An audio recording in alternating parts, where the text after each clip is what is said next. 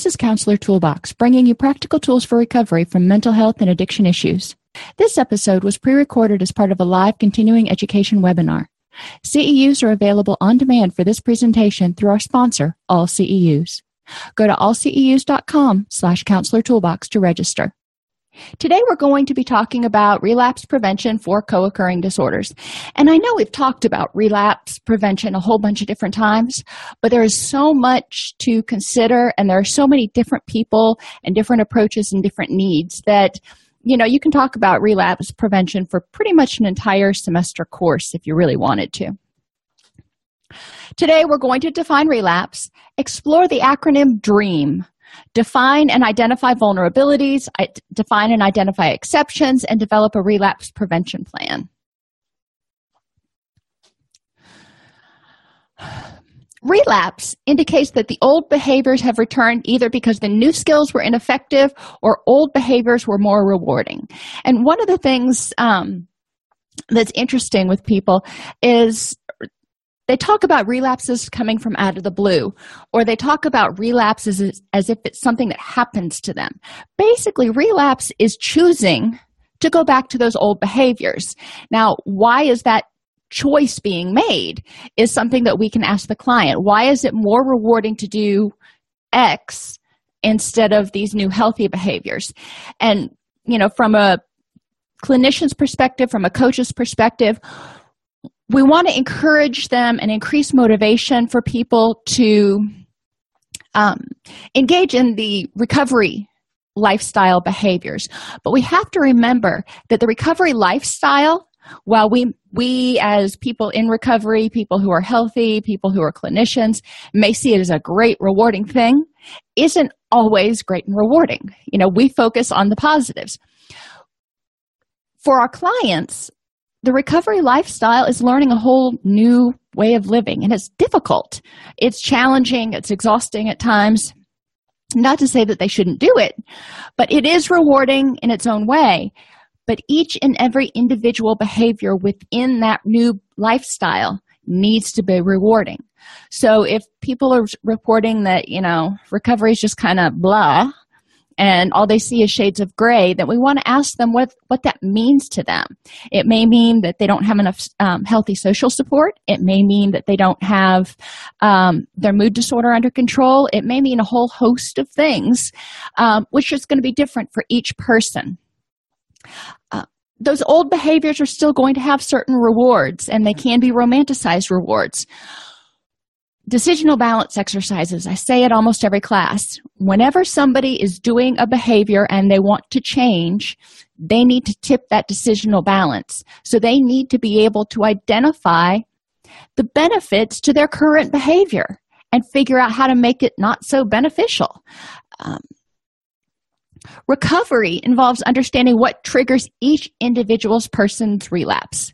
Now, that doesn't mean that lack of sleep is going to trigger everybody's relapse. Hungry, angry, lonely, and tired, that acronym from 12-step thinking, HALT. That's a pretty good rule to use in order to gauge whether somebody's going down that relapse path. But when someone gets overtired, it doesn't mean for everyone that they're going to relapse. Likewise, and I use sleep because, I'm a big proponent of sleep and circadian rhythms. But for some people, even a small change in their sleep habits could precipitate a mental health relapse, a relapse of depression, a relapse of anxiety, and or a relapse of substance use. So we need to know for that individual, what is going to trigger it? We need to know for that individual what things get them upset, get them stressed, get them angry, and try to help them figure out how to avoid those things. This is an election year, as you can't help but know. And for some people, talking about politics in the election is just a really fiery topic, and it gets their blood moving, gets their blood pressure up, gets them all upset and freaked out and whatever else the case may be. So we need to say, well, is that something you have to be engaging in? Okay, sure, you want to know what's going on in politics. You want to, be an educated voter, all that kind of stuff. That's great. So how can you do that in a way that doesn't get you all in a tizzy? And, here's a hint, Facebook's probably not it. Encouraging them to figure out healthy alternatives to meet their same needs. So dare to dream, determination, resilience, exceptions, awareness of vulnerabilities, and motivation. And I like acronyms because it gives clients something to hang on to and they can remember. 12-step theory is full of different acronyms. It's a thing. Determination. People make the mistake of thinking recovery is something you do for 28 days and then you're fixed. No, that's not how it is. Recovery is not easy. It's a full-time job. It took you 2, 3, 20 years to get where you are. You're not going to fix it in 3 weeks. Recovery is an ongoing process, and the first few months is a full-time job. And people need to recognize that. It's not easy, so we need to really help our clients focus on the small successes and get rewards wherever possible. Which takes us to people needing a high level of tenacity to get through the rough points. When things get tough, I remember when I was working on my dissertation, I had a really good friend, and thankfully she started out a little bit ahead of me, and then I ended up graduating before her. But the thing was, when I got to that point where I was like, Steph, I can't do it. I'm done. I can't do it anymore. She would say, yes, you can. Look how far you've come. Look what you have done already. And all you have to do is make it this one step further. With our clients, we're not telling them to look 6 months ahead. We're telling them to get through the day to day. And we need to make sure that we don't set goals that are too large for them. Sometimes it's just an hour. If they're having a really bad day, it may be an hour by hour thing. So, you talk to them in the morning and you're like, okay, let's touch base at lunchtime. Okay, let's touch base, at the end of the day and see where you're at. Now, obviously, this is more towards coaching or sponsorship than counseling because we don't want to establish a dependency in counseling. But it is important that they have someone who can be there to touch base with them and help them maintain their level of tenacity. So asking our clients, who is it that can be there just to check in with? I told you in one of the earlier classes, one of my mentors said he would never do counseling with someone with an addiction because he'd be outnumbered. And I thought that was so strange, but he pointed out that the person with the addiction has the addicted self and all of the stinking thinking that goes along with that, and the sober self. So you have two different cognitive approaches competing in the same mind. You can think of it as id and superego. You can think of it as wise mind and emotional mind. You can call it whatever you want to call it. I don't care. But when people have both of these voices, for lack of a better term, this battle going on inside their own head, they need an external person to say, hey, let me be a sounding board. Let me keep track or keep score of what's going on here for you.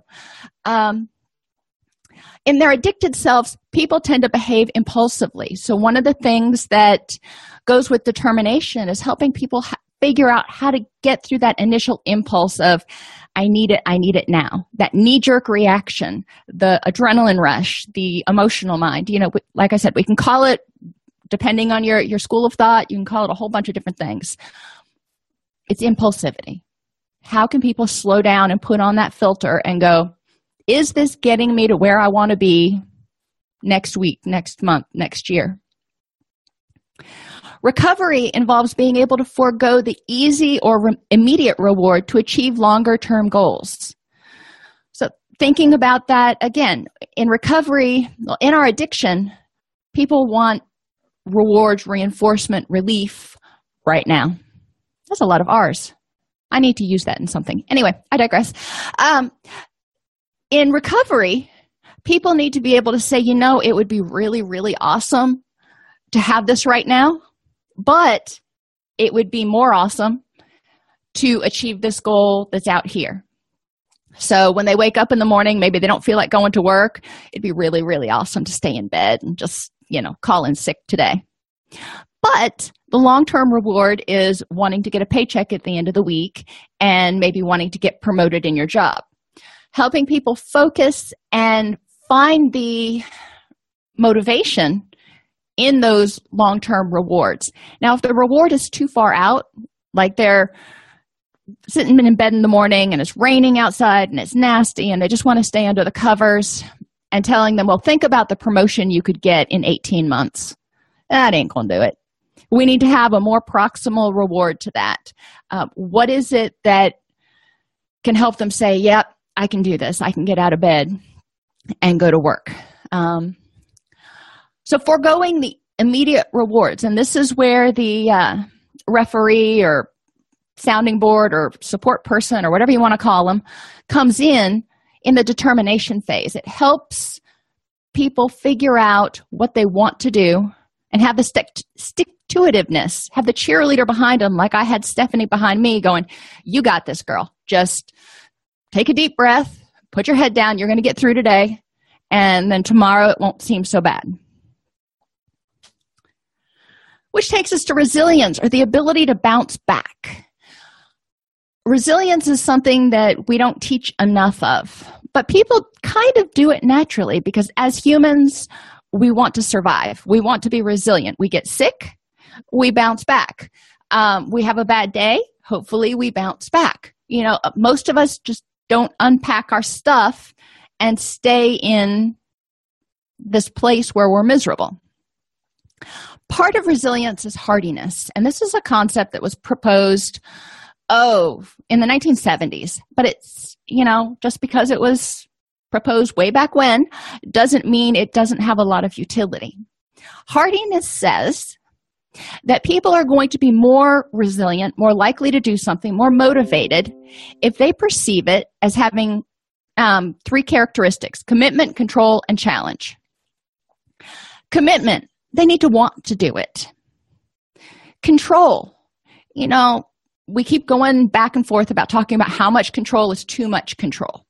They need to feel like they can affect a solution. If they do something, then something good is going to come out of it. If they feel like they've got too much control or the weight of the world is on their shoulders, they might get stuck.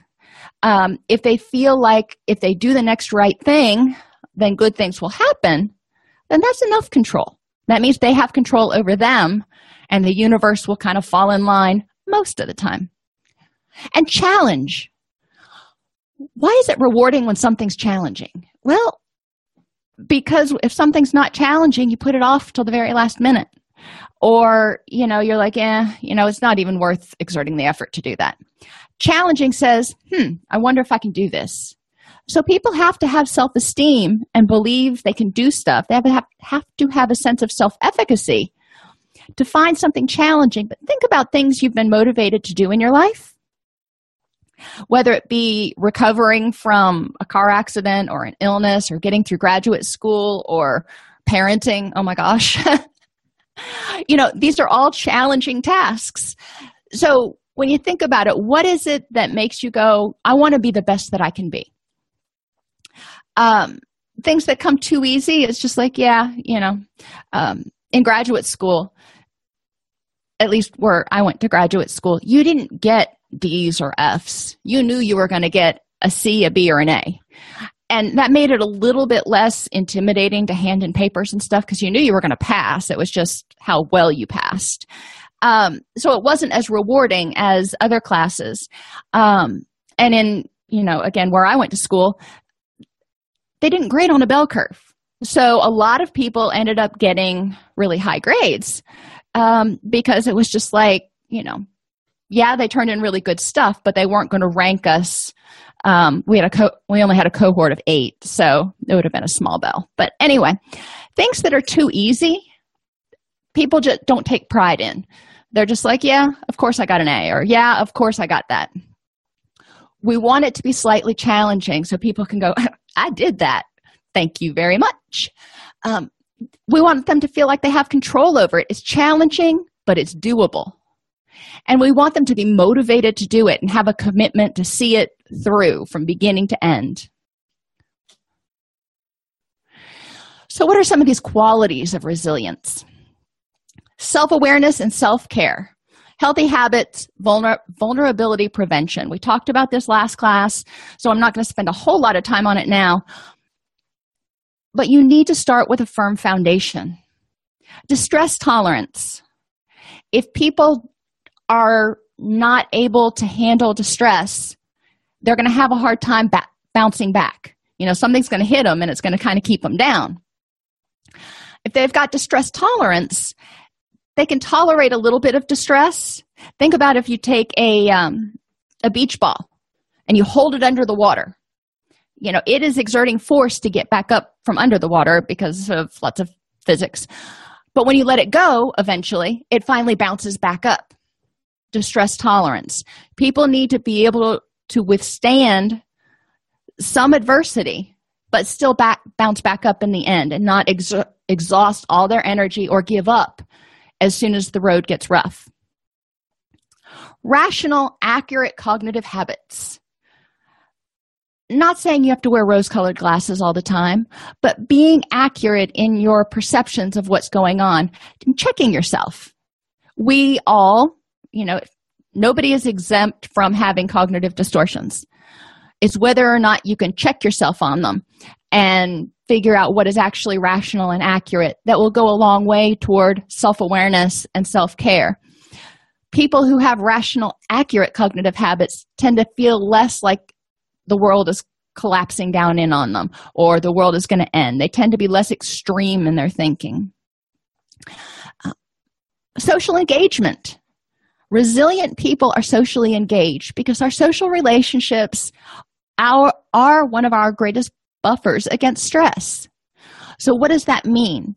That means that people who are resilient tend to be generous, not necessarily financially. Not everybody has finances to give, but they're generous with their time. They're generous with their emotions. They're generous with their compassion. They have integrity. They know what they stand for, and they are going to abide by that. They're authentic. I mean what I say, and I say what I mean, within reason. We don't want to hurt somebody's feelings, but we also don't lie, manipulate, omit the truth, those sorts of things. Humility and compassion for themselves as well as for other people. And that's crucial. Humility and compassion for themselves as well as others. And identifying as a survivor, not as a victim. Thinking about that beach ball again that was being held underwater, the survivor bounces back up out of the water. The victim goes down to the bottom. They're not a victim. They are a survivor. They came back. Why are these qualities of resilience?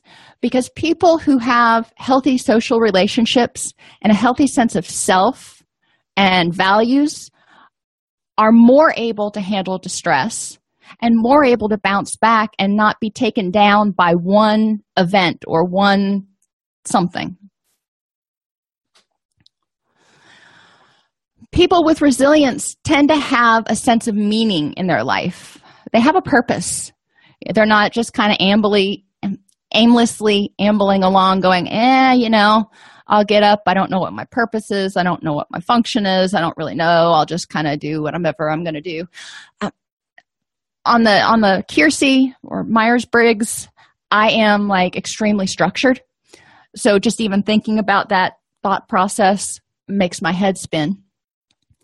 But people have a sense of purpose in their life, whether it's to be a mother or a father or to be a school teacher or to be the best person they can be, to be a compassionate human being. However they define their purpose kind of sets the stage for what types of activities they're going to find rewarding. They have gratitude. And this is one of those things that an attitude of gratitude helps us focus on those little rewards, because sometimes the big rewards are way out there. But an attitude of gratitude says, hey, it was a good day. The car didn't break down. I didn't get into an accident, had a decent day at work. Nothing major happened. I didn't win the lottery, but it was a good day. People that don't have an attitude of gratitude tend to focus on all the stuff that, did happen that was negative. yeah, I got up, I went to work, I got stuck in traffic, I had a whole bunch of paperwork to do, and I came home and the dog had thrown up on the floor or something. Instead of focusing on the positive things, and there's always positives and negatives, it's what you choose to focus on. Resilient people have hope. Think about the beach ball. It hopes that you're going to let it go, because then it knows it can bounce back up. It knows it can bounce back up. And yes, I'm personifying a beach ball, but let that go for a minute. The hope that if you do the next right thing, you can emerge from any cocoon and come out a butterfly. Optimism. They feel good about it. There's hope. There's optimism that things are going to get better. They have a pretty good outlook on things, but it's realistic at the same time.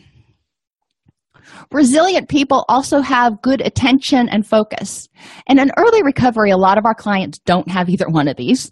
Not because they're dumb, not because they're incompetent, but because their brain chemistry is all wonky from, not sleeping for days on end, or, taking too many opiates, or whatever the case may be. Attention and focus take a little while to come back into play, but we need to start focusing, if you will, on it. When I first started working in residential, I got really frustrated because people would come to group and they would sit there and kind of stare off into space. And I talked to my supervisor, and what am I doing wrong? I am not engaging our clients.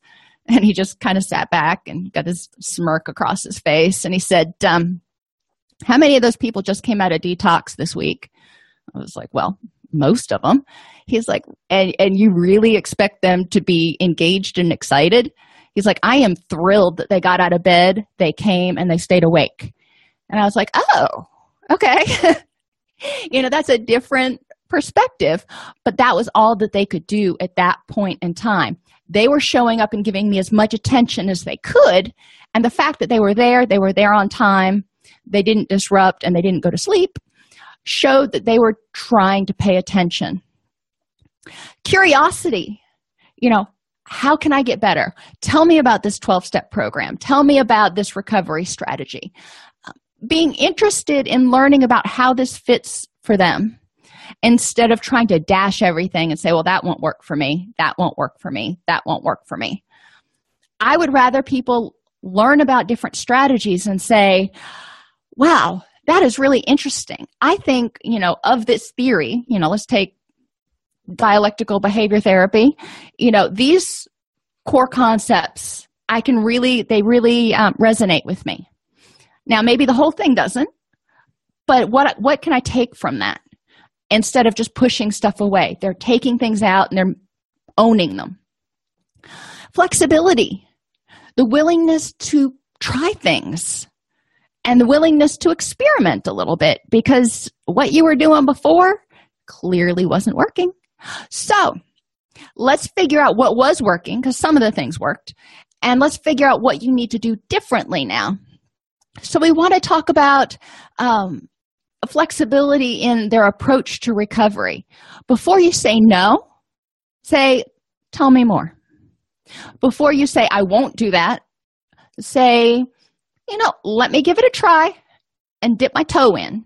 I'm not committing to anything, but let me explore and experiment.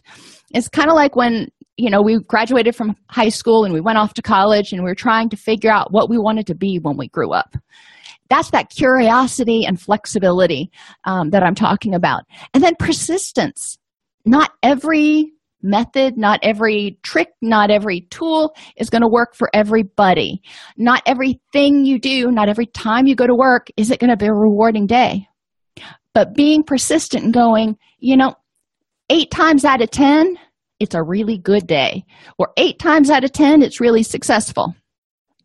That's the persistence I'm talking about. Being able to tolerate the fact that very few things are 100% anything. So let's look for the things that are most rewarding most of the time. The same thing when we're talking about recovery from depression. In the DSM, we talk about their depressed mood and they don't find pleasure in most things most days. It doesn't say 100% of the time. It says most things most days. So when we're in recovery, we want to talk about being able to find pleasure and happiness in most things most days. Yes, they are going to have some down days. There are going to be days they get up and they just got up on the wrong side of the bed. People need to understand that that is normal. Everybody gets up on the wrong side of the bed sometimes, and then figure out how they're going to deal with that. So understand that being persistent, just because they got up on the wrong side of the bed and they're grumpy and cranky, it doesn't mean they're going into another depressive episode necessarily. Now, they can probably work themselves into one real fast, but it doesn't have to mean that. They can be persistent in their recovery activities. They have problem-solving skills, and they know when to ask for help. Sometimes you go through all the ways to solve a problem that you know of, and you're just like, I'm coming up empty. But my friend Jim Bob over here has a good head on his shoulders. Let me ask him if he has any ideas. And they have a here and now focus. In their addiction, in their mood disorder, a lot of people are focusing on the past or the future. They're regretful, resentful, guilty, angry about stuff that already happened that they can't change, or they're worried about stuff that hasn't even happened yet. So they have a bunch of energy that's just tied up outside of the here and now. In 12-step recovery, we talk about if you have one foot in the past and one foot in the present, in the future, all you're doing is squatting on top of the present. And, there are various forms of that saying. Helping people figure out how they can focus on the here and now. And that takes practice. Helping our clients practice that, when they get upset, when they're in session, as well as when they're out of session. Bringing them back and going, okay, you start having a bad day. How can you step away from it for a moment and figure out what the here and now is all about, and and figure out what part of the past you're letting creep in, or what you're getting anxious about that hasn't even happened yet. For some people, it means journaling. For other people, it means going on a walk and thinking for a minute. How can your clients do that? So we want to really develop this quality of resilience in our clients, so they can resist relapse. Nothing is done all the time. And, I'm sure you can find an exception to that. But in large part, when people do a behavior, it's not all the time. They're not always screwing up. They're not always late for work. There are probably days where they've been either not as late for work or they've actually been on time. What was different? Exceptions are what people were doing when they were not engaging in the target behavior. So, you have a client who is, has just moved into that land of self-pity, and it feels like they are always focusing on the done me wrongs. So we want to say, what are they doing differently when they're not focusing on those? What is different? And help them focus on that. When they're talking about how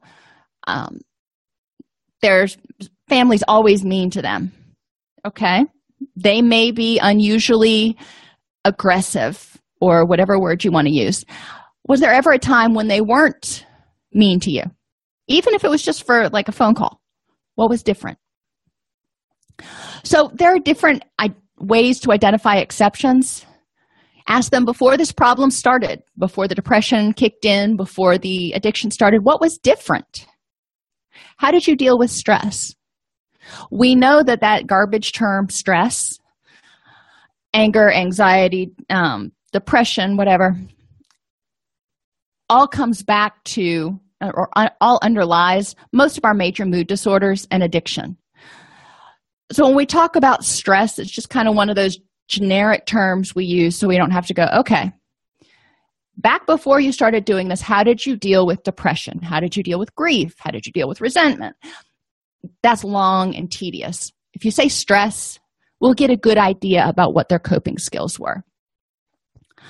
Ask them in the past 6 months when you were not engaging in the target behavior. And obviously, I put little brackets around that because you want to say when you were not depressed, what was different?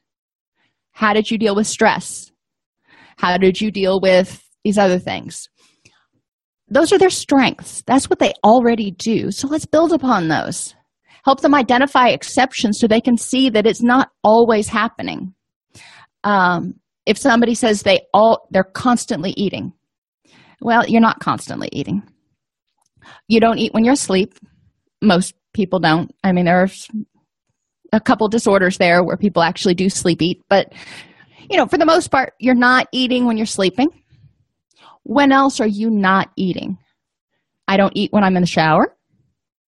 I don't eat when I'm at the gym.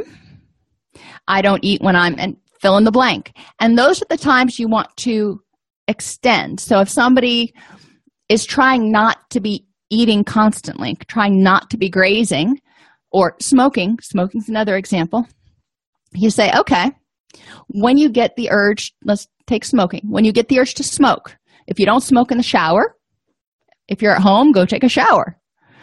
If you're at work, when you're not smoking, what are you doing? Let's do that more. Go talk with a friend. Depends on where you work, what you can do when you're at work to prevent that kind of a behavior. But there are alternatives. Is it the panacea? No. All you're doing is helping the person get past that craving, that urge. There was something that triggered that craving that still needs to be dealt with. But we do want to help them figure out how they already deal with cravings and urges. And then we can start figuring out, what's triggering you and how can we deal with that. Once you identify these exceptions, help the client strengthen those. I had a client way back when who used to smoke marijuana a lot. And he was overweight, and he was on blood pressure medication, and he was on probation. And we talked about it, and he really didn't want to give up smoking weed. And I'm like, well, okay. There are a couple problems with that. You don't want to go back to jail either. And you don't want to lose your kids. And smoking weed gives you the munchies, which is contributing to your weight problem. So let's talk about when you're not smoking weed, what are you doing? Because while you're on papers, which is when you're on probation, while you're on papers, you can't be smoking weed or you're going to come up dirty and you're going to end up back in jail. So we talked about it, and he said, well, when I'm around my kids, I don't smoke. And I said, okay, so what do you do when you're with your kids? And he talked about going over homework and playing basketball with them. And I was like, okay. So, and his significant other also was an active user.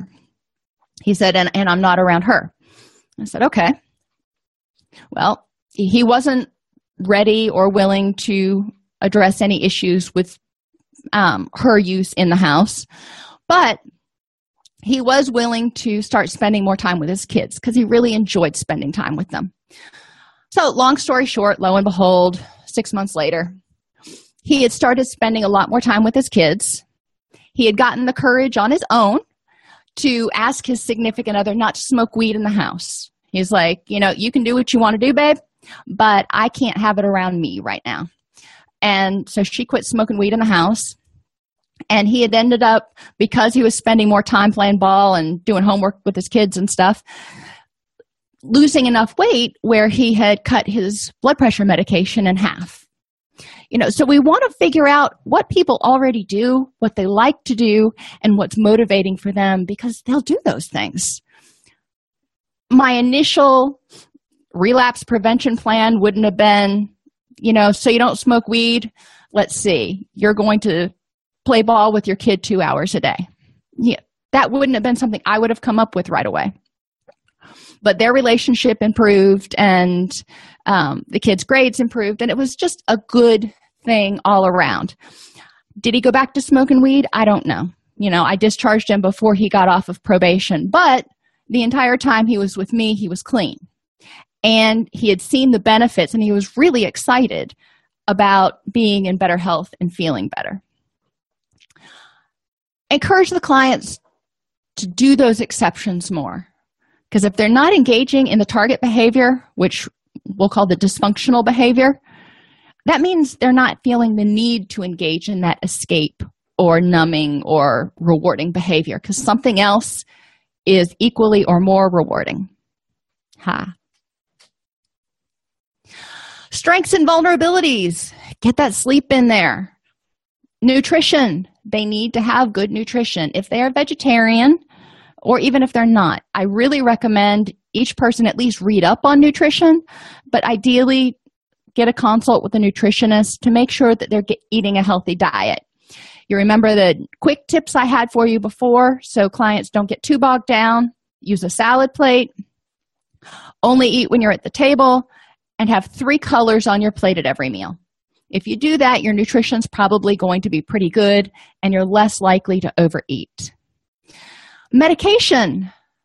They need to make sure every doctor knows all the medication and supplements that they're taking, because these can interact. They can also have side effects. If somebody comes in and they're reporting being tired all the time and hungry all the time and thirsty all the time, a doctor might think diabetes. But then you also might look at, what medications are they taking. And if they're taking certain atypical antipsychotics, those are side effects of certain atypical antipsychotics. So we might want to look at how to deal with those side effects, or have them talk with their doctor about changing their medication. Chronic pain is not good for anybody. Have them talk with their doctor about different ways to deal with chronic pain, other than or in addition to opiate-based medications or gabapentin, which is not an opiate, because those medications tend to make people sleepy, and they tend to have a high risk of addiction with them. They need to be aware of their hormone levels, and it's not just women. Men can get hormonal too. There's been a really big trend lately, and I'm not sure why, of men starting to get testosterone injections. Now, just let that sink in, and you can imagine what the side effects are. We have people that are experiencing basically like mini roid rage. Men who are getting more testosterone than they've had in a while, and they don't know how to deal with the effects, the emotional effects, the cognitive effects that happens when the testosterone levels go really high. I mean, you're taking a 35-year-old man and basically turning him into a 16-year-old again. And it's like, whole different ball game, whole different animal. When testosterone is too low, people are going to have effects, depression, anxiety, lethargy, those sorts of things. Like when women have too much estrogen. So if they don't have too much testosterone, or they don't have enough testosterone, it's not balancing out the estrogen. So, and there's progesterone and all kinds of other hormones in there too. My point is, being hormonal is not just a woman thing. It is an everybody thing, and we need to keep our bodies in balance. And for thinking about or looking at depression or anger management issues, that's where my mind goes first. Let's go see your doctor, get a blood panel, make sure your thyroid and your hormones are, where they're supposed to be. Social supports can be a strength or a vulnerability. Some people are awesome social supports, and some people just suck the energy right out of you. Does it mean you have to get rid of the latter? Certainly not. I'm not going to kick my friend to the curb just because, every other day he's got some kind of a crisis. But I also have to learn how to set healthy boundaries and say, I'm really sorry that your life is in turmoil right now. I'm here to listen. I'm here to, be a friend, but I am not going to rappel down into that dark well with you and stay there for days and weeks on end.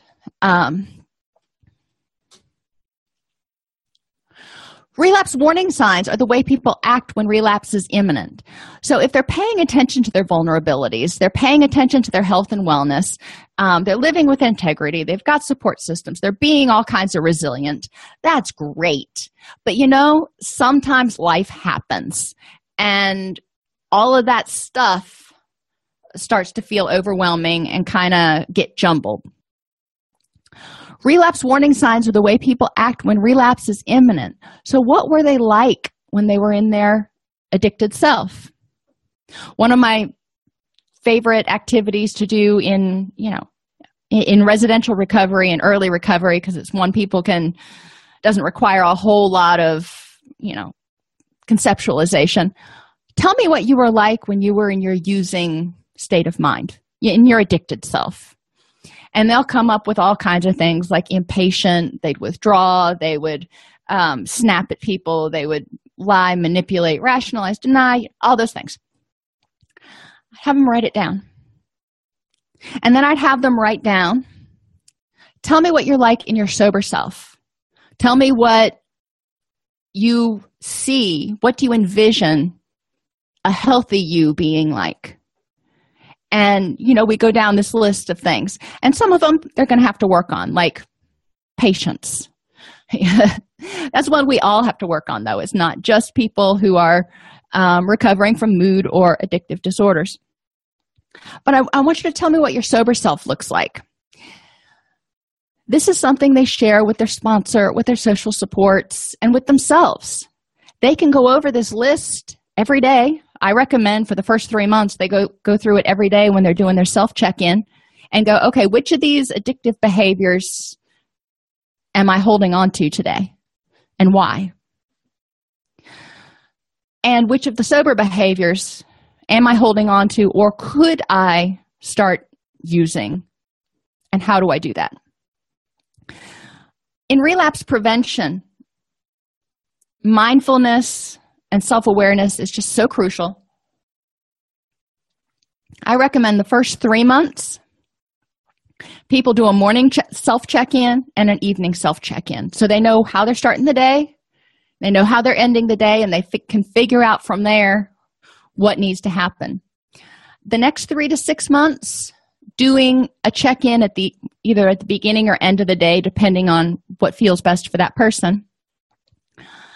And then after that, for the next year or so, at least once a week, doing a really thorough self-check-in to make sure that they are using their healthy wellness tools, they're checking in, they are not on autopilot.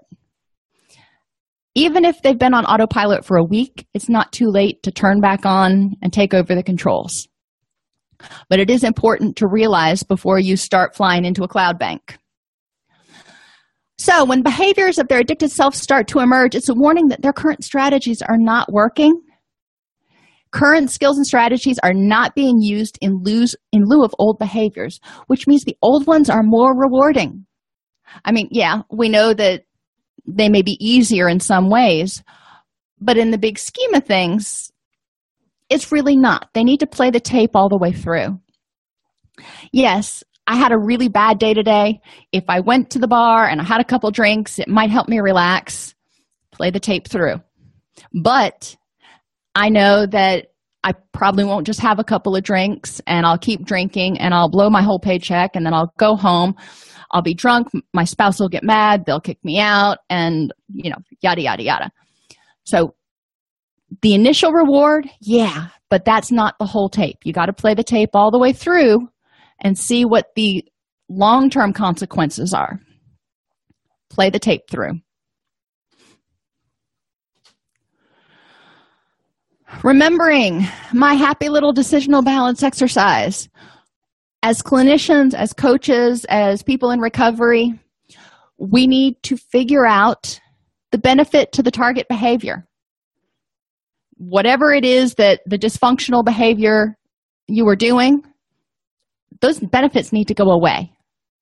It helped you relax. Okay, what is more rewarding when you play the tape all the way through? What are some other ways that you can relax that don't have those negative outcomes? So we need to take away the benefits to that dysfunctional behavior. And we need to take away the drawbacks to the new behavior. Okay, so exercise. Maybe if I went to the gym after I had a bad day, it could help me relax. But, getting to the gym, that means I got to go home and I got to pack a bag and I got to get changed and yada, yada, yada. That's just too much work. Keep a go bag in the back of your car. So if you have a bad day, instead of going to the bar, you can go to the gym. It doesn't mean you have to, work in your target heart range for, 45 minutes. Maybe it just means you go and you sit in the hot tub. But that's a whole lot better and more relaxing long term than going to the bar. So we need to take away the drawbacks or excuses for not using the new behavior and take away the benefits of the old behavior. That's why they're in red. And then we need to pump up the benefits to the new behavior and maybe the drawbacks to the target behavior. So the benefits to going to the gym, you sit in the hot tub, relax all your muscles, you're probably going to sleep better, in a better mood and maybe even your spouse can meet you at the gym and you can, sit in the hot tub and chat about your day and whatever. It's all about tipping that decisional balance. Motivation is multidimensional. So when we talk about tipping the decisional balance, we need to talk about all of the reasons, not just the really obvious ones. What are the emotional reasons that this is more beneficial? What are the rational cognitive reasons that you want to do this? What are the physical reasons you want to do this? Long-term health, not dying early, not getting a communicable disease, but also pain reduction, being more awake and alert to spend time with your kids, whatever the case may be. The social dimension. What are the social rewards for these new behaviors? Who are these new friends that are so awesome to hang out with? What are the benefits? And the environmental dimensions. When you are in your sober self, you're going to be in different environments, probably, than you were when you are in your addicted self. What is awesome about these environments? Now, remember, not every addicted environment is scary or dirty or, we're not talking about just flop houses. There are some very, very wealthy, well-off business people and very smart people who have addictions. And that's not the kind of environment, hanging out at the country club drinking martinis or whatever they do. That's not an environment that someone in early recovery needs to be in. So let's look at what this new environment looks like. Tap into as many of these cognitive or as many of these motivational dimensions as you can in order to make the motivation stronger. It'll feel better. It'll make you happier. It's the right thing to do. It goes along with your integrity and your perseverance and all that kind of stuff. Really make a case for the new behaviors. Well, actually, better yet, really have the person, your client, make a case for these new behaviors and against the old behaviors. It'll mean more if it comes from them than if it comes from you. Remember that motivation is changeable. Pre-contemplation, I ain't got a problem. You can't tell me I have a problem. I ain't going to do anything about it. Contemplation, yeah, I may have a little bit of a problem, but I got it. I don't need your help. Preparation means people are saying, yeah, I've got a problem. I may need some help, but let me see what my options are. I'm not ready to do anything quite yet. And then action is when they choose and they start doing something. Maintenance is when they've learned these new skills and they've got to put them into practice. Relapse is not a requirement for recovery. Now, there will be slips here and there where cognitively they start going backwards.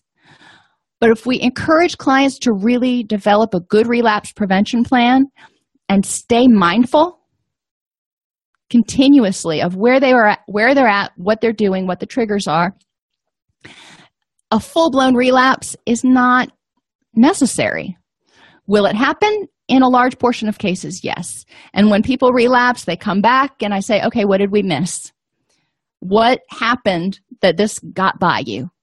It's not a time for blaming. It's a time for tuning up the relapse prevention plan. Motivation is not linear. Mindfulness will help people identify when their motivation is waning. Some days you may get up and you're going to be like, I have got the world by the tail. And I've got this. I've got recovery. I'm looking forward to meetings. I'm blah, blah, blah, blah. Other mornings, the person's going to get up and go, I really, really wish I could just stay in bed and sit on the couch and drink and watch TV all day. Does that mean they relapse? No. Does that mean they're headed down a relapse path? Yeah. So we need to look at why their motivation is waning, what is not rewarding, and how can we start to address that. In treatment, you'll have people that'll come into treatment and they will be like, I am here, I'm going to do this, I'm going to get it right, I'm going to recover, yada, yada. You know, their first week in there, they are going gangbusters. Their second week in there, they're talking about leaving AMA. They don't have a problem. Their problem's not near as bad as anybody else's in here. That's that motivation waning. They're going back to pre-contemplation because it got painful. And the pain of recovery overcame the pain of addiction, and they're like, no, I'm going to go back out to where it's safe. As clinicians, it's up to us to say, okay, let's put on the brakes here. You were doing great last week. You did all these things. What changed? And, where maybe do we need to back off a little bit? What changed? Relapse prevention planning means developing a plan that minimizes vulnerabilities. You can't eliminate them, just like you can't eliminate triggers. They need to be aware of triggers. They need to be aware of what a craving feels like, and they need to have an emergency plan. Because when that craving hits, the cognitive part, the wise mind, ain't there. When the craving hits, they're craving. So what do? For lack of a better analogy, it's kind of like when you've got a child and that urge to go to the bathroom hits and they're like, Mommy, I got a pee-pee. And you're like, okay, you got to wait for a few minutes. No, Mommy, I got a pee-pee. That urge hits and they've got to do something about it. So it's not the time to say, okay, well, let's, sit back and talk about it. It's the time to have a plan in place on their index card, on their cell phone, something that they can look at and go, I need to call so-and-so. I need to go to a meeting. I need to remember. People can go to 12-step meetings online at In the Rooms. I think it's .org. Just Google In the Rooms and it comes up. So even if they can't get to a brick and mortar meeting, they can get to a meeting. Smart Recovery also has online meetings that people can go to. So they're never alone. They never have to be alone. It may not be their social crowd of choice, but there is a safe place, using that term kind of loosely, that they can go to. Relapse prevention planning incorporates mindfulness, and I don't necessarily mean meditation. Some people don't like that term, mindfulness or meditation. It incorporates self-awareness. Do they know where they are, how they feel, what they can do? And that emergency response plan. So thinking back over the past week, what are three things you might have used in order to help your clients avoid relapse? And if you are a clinician who works with people that mainly, or their main presenting issue is mental health, that's fine. Relapse is relapse. So what are three ways or three things you could have done differently with them, or you could have helped them do differently? And maybe some of this stuff you already knew, but we're just kind of pulling it out of the archives and going, oh yeah, I remember when we talked about that in graduate school. Part of continuing education isn't necessarily about teaching brand new skills. It's about building on the skills you have and dusting off some of the tools that you haven't used in a while. People in recovery have determination, resilience, and understanding of the exceptions to the negative behavior. What can I do instead? And awareness of their vulnerabilities and relapse warning signs, their personal ones, not just general ones. and they're motivated to live a recovery lifestyle emotionally, mentally, cognitively, physically, socially, and environmentally. Social factors, peer pressure is huge. It can suck people back into addiction, or it can keep them going on the recovery path. Relapse prevention planning minimizes vulnerabilities, incorporates mindfulness, and contains an emergency response plan.